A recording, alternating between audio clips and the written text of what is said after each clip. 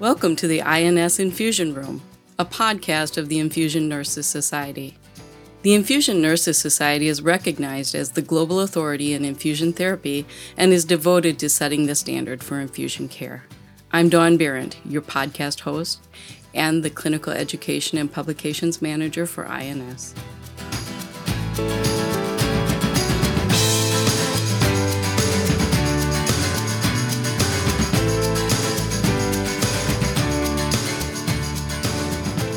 I'm really excited to share with you a number of things from INS today. First, and probably most obvious, is we've changed the name of our podcast. The INS Infusion Room podcast is a place where we will continue to talk about all things infusion, and we're adding a few new things as well. For example, the last segment of each show, we've added a Q&A section where Dear Ivy will address and answer your clinical questions. We're also going to use this platform to keep you updated on happenings in and around INS.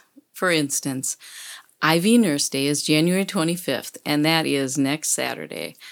Every January 25th, infusion nurses and other healthcare professionals observe National IV Nurse Day.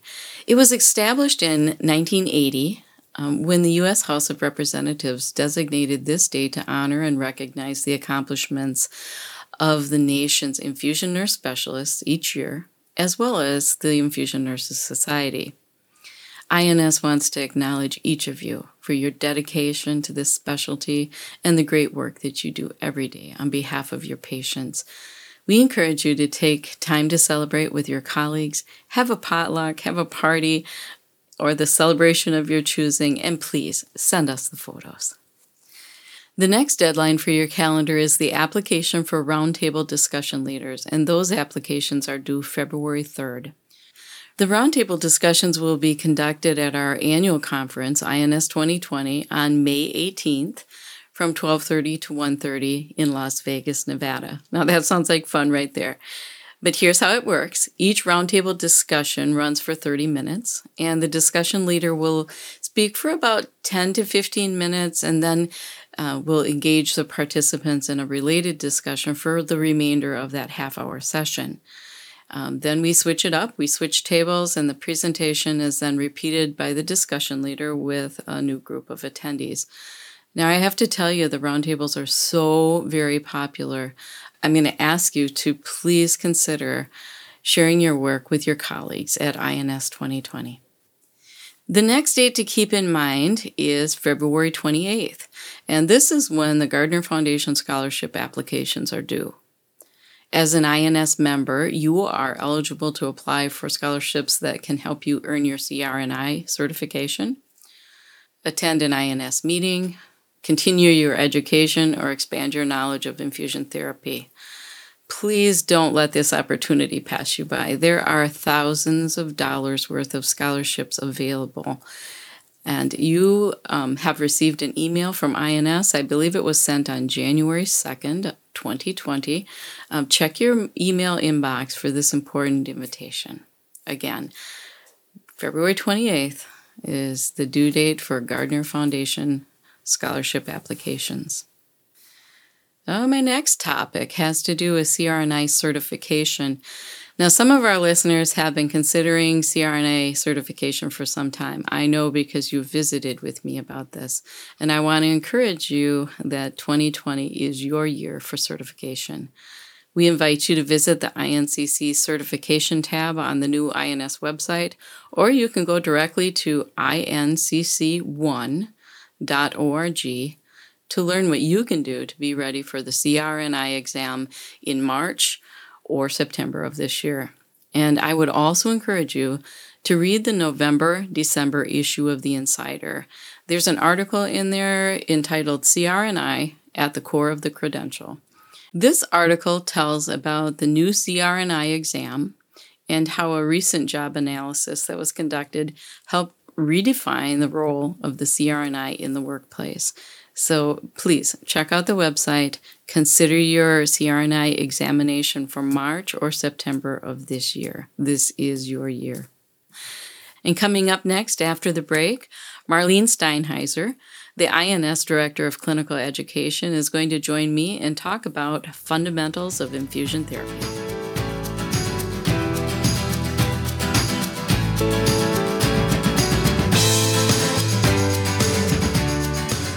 IV Nurse Day.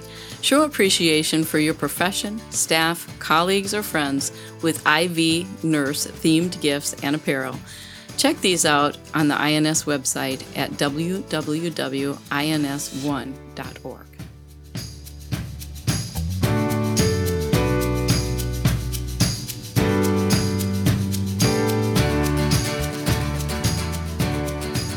Okay, we're back. As I mentioned earlier, my guest today is Marlene Steinheiser, the INS Director of Clinical Education. Dr. Steinheiser serves as the lead nurse planner with the American Nurses Credentialing Center, ANCC, and works collaboratively with the National Council on Education to plan educational content for the INS conferences.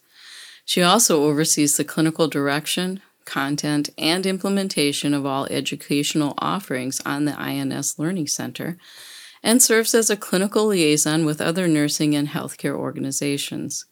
Dr. Steinheiser has more than 30 years of nursing experience in acute care, home infusion, home care, long-term care, education, and regulatory environments.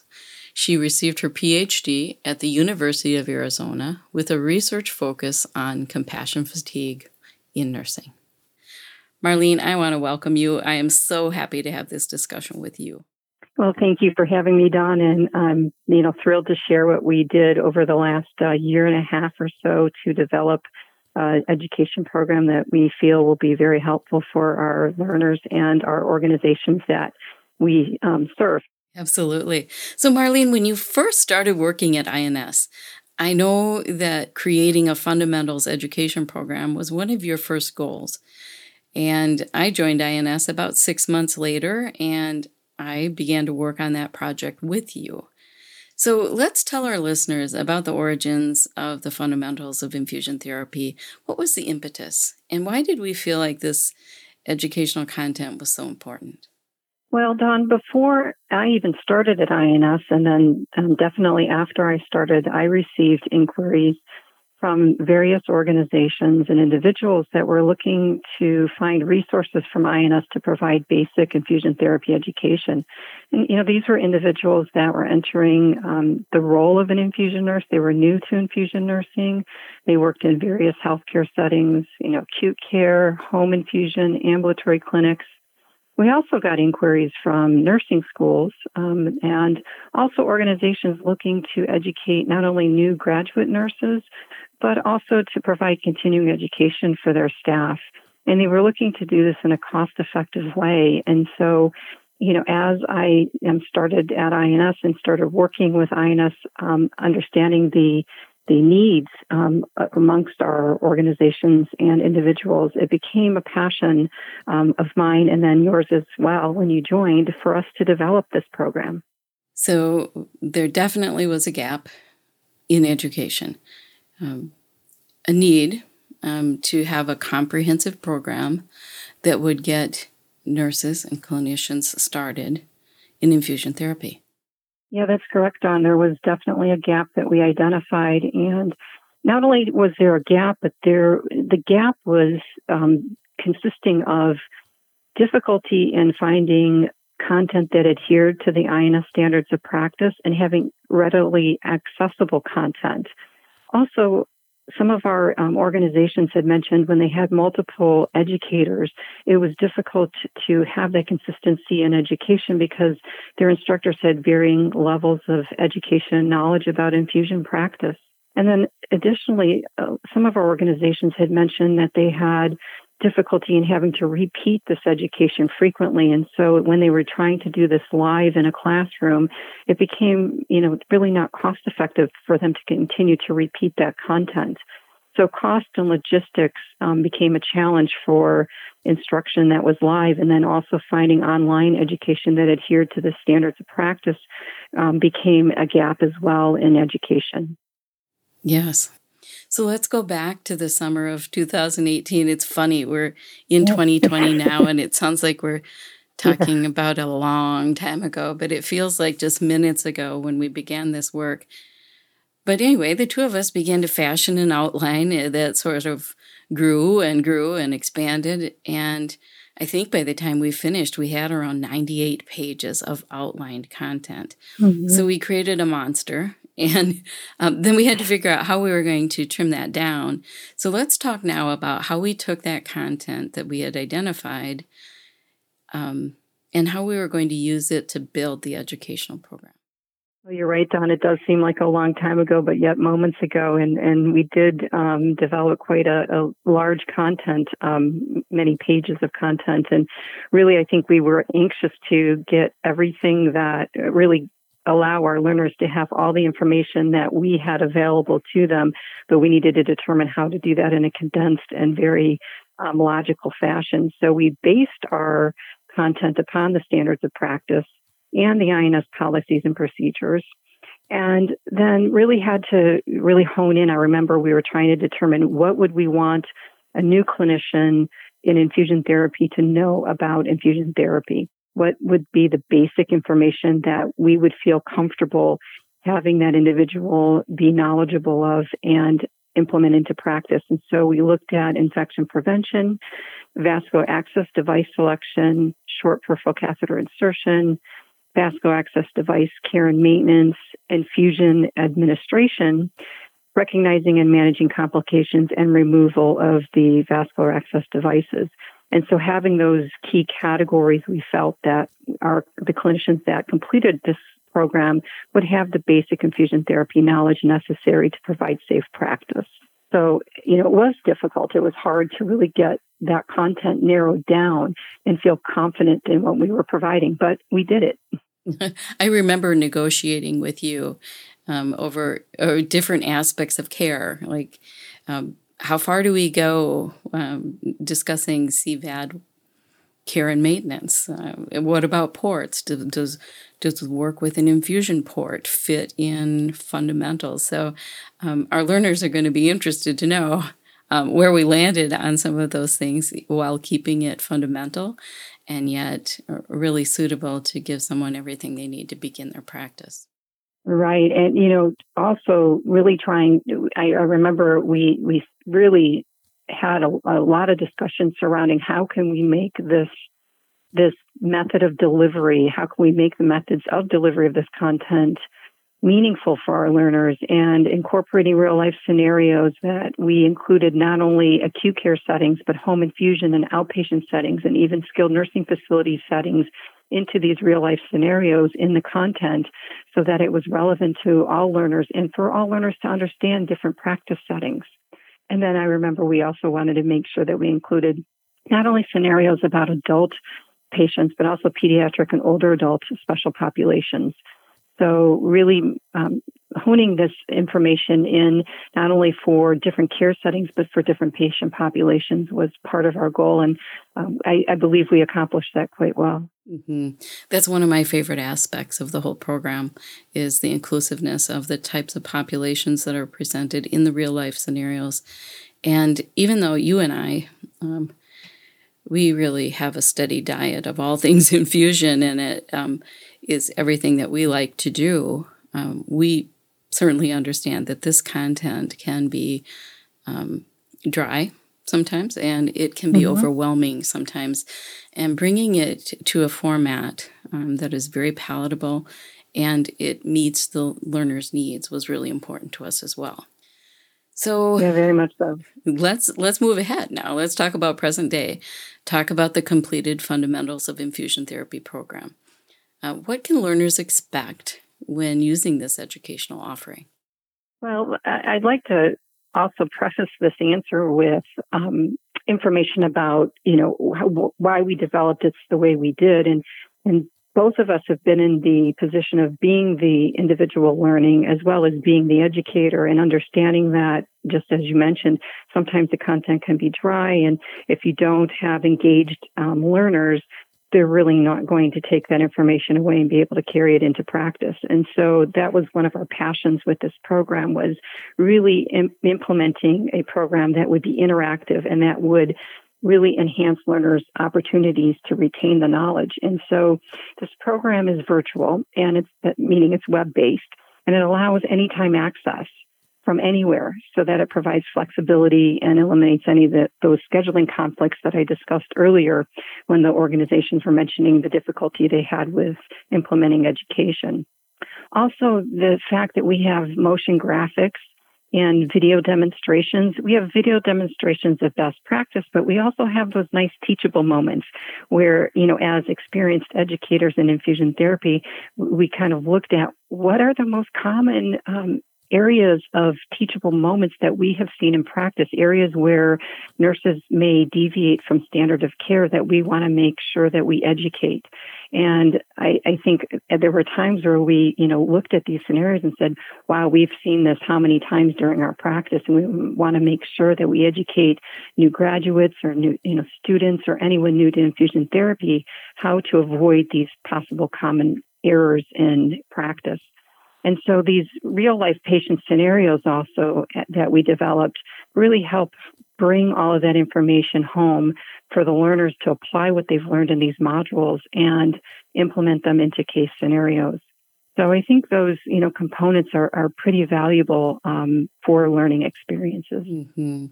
Marlene, I'm thinking back when we were reviewing the video clips and the portions that we filmed. And I remember sitting in a room where people were watching this with us, and a nurse is at the bedside in the video, and her phone rings, and she pops out her phone while she was in the middle of a dressing change or preparing a patient's IV site. It was just funny to hear the comments in the room where they kind of laughed at first, and then they said, "Oh yeah, that happens all the time." And we were concerned about infection control and the stuff that rides along with our devices that we have in our pockets, and how just something simple like hand washing and maintaining aseptic technique can be so easily broken or changed by a common everyday practice that we don't really even think about. So that was one of the take-homes that I had, where we're putting in things that are very familiar, but then we also want to show learners the sequelae of events that happen after that touch contamination. When you mentioned that scenario with the cell phone, I was thinking of that as I was mentioning those teachable moments and these common, easily deviations from our standard of practice and how easily they can occur, and not only with new graduates or new nurses, but with experienced nurses. And, sometimes we just forget. And so I think it really, brings it home when we see these real life scenarios happen in our videos. And then we took that information and we applied it, as you mentioned, to, okay, what happens now with this patient because we had a break in our infection prevention practices. And so I think those types of scenarios and what we used with the application questions really brings that home. I also think, too, when we added the audio scenarios where we demonstrated a clinician speaking with a patient and doing an assessment and interaction provides great role modeling. And I think that was important as well to have in the content. And, this helps our learners build their confidence that, as they're learning, they are learning consistent with the INS standards of practice.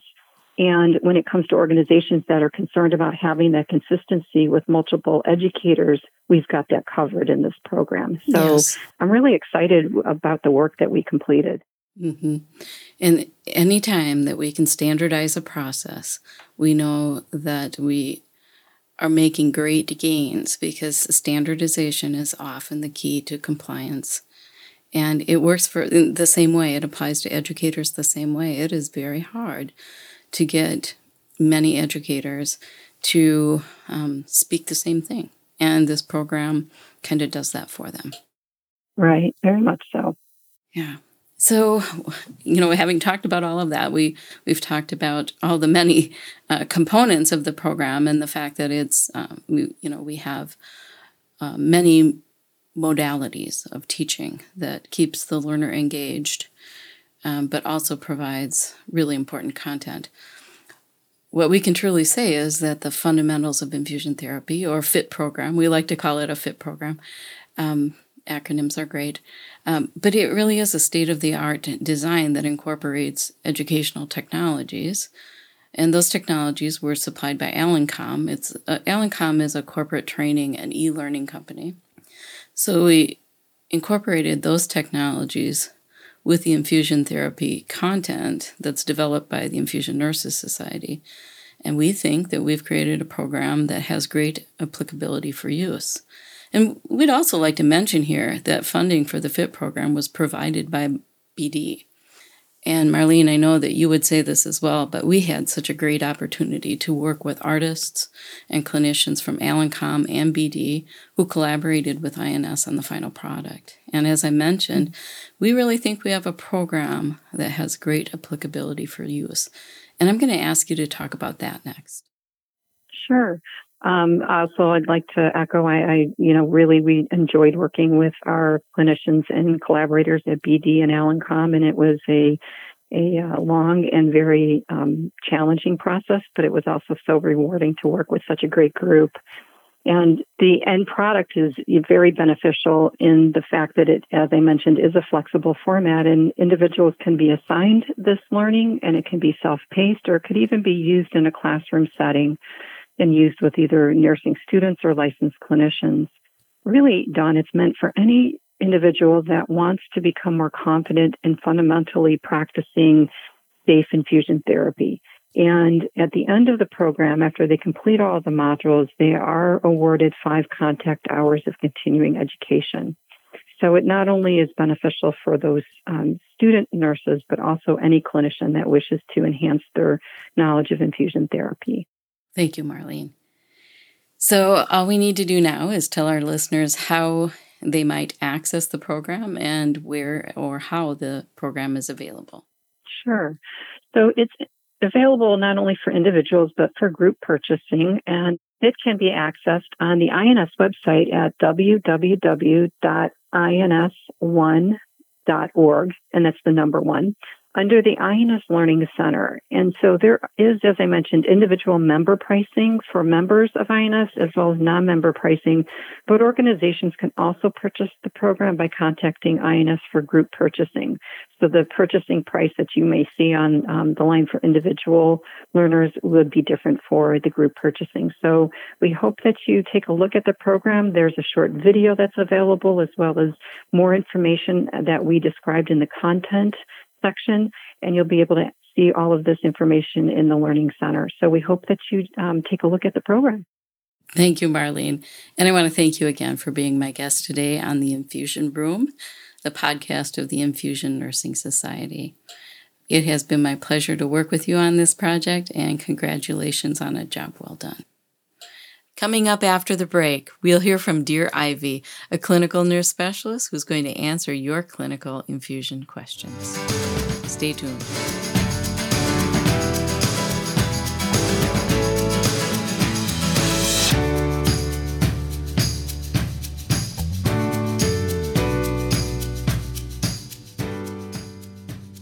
Registration for INS 2020 is now open. Investing in your future is always a safe bet, and INS is making it easier this year in Las Vegas. Not only will the educational opportunities be fresh, innovative, and fun, but the venue will offer endless attractions and discounts to help you stretch the most out of your stay.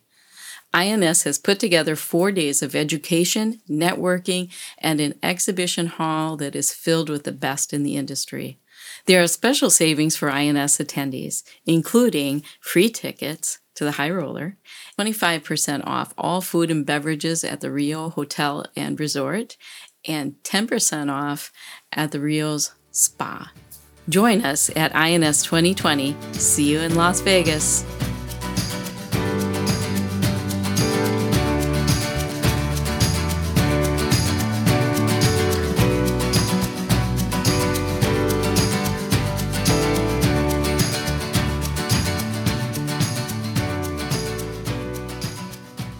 Dear Ivy, does INS recommend a chest x-ray be performed to verify tip location on any central lines present on hospital admission? Dear Ivy recognizes the confusion surrounding this concern. Now, when a patient is admitted with an existing central vascular access device, or CVAD, the issue is the possibility of catheter tip malposition.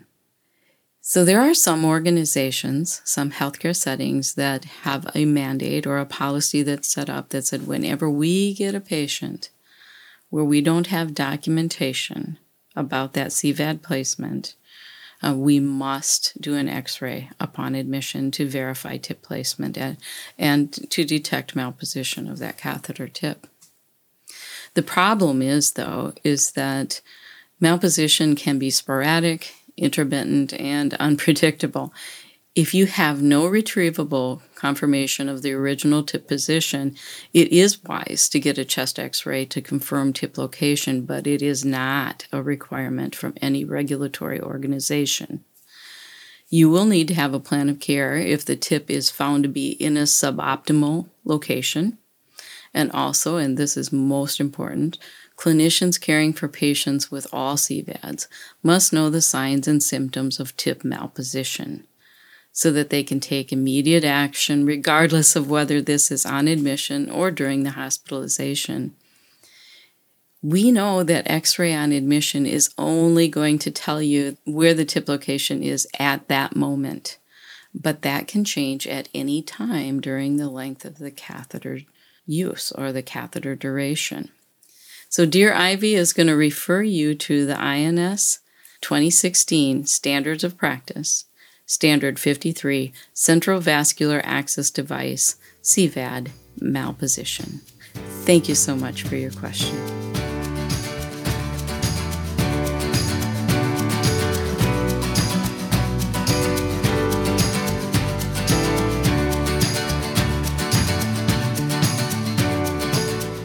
This concludes this episode of INS Infusion Room, a podcast of the Infusion Nurses Society. We welcome your comments.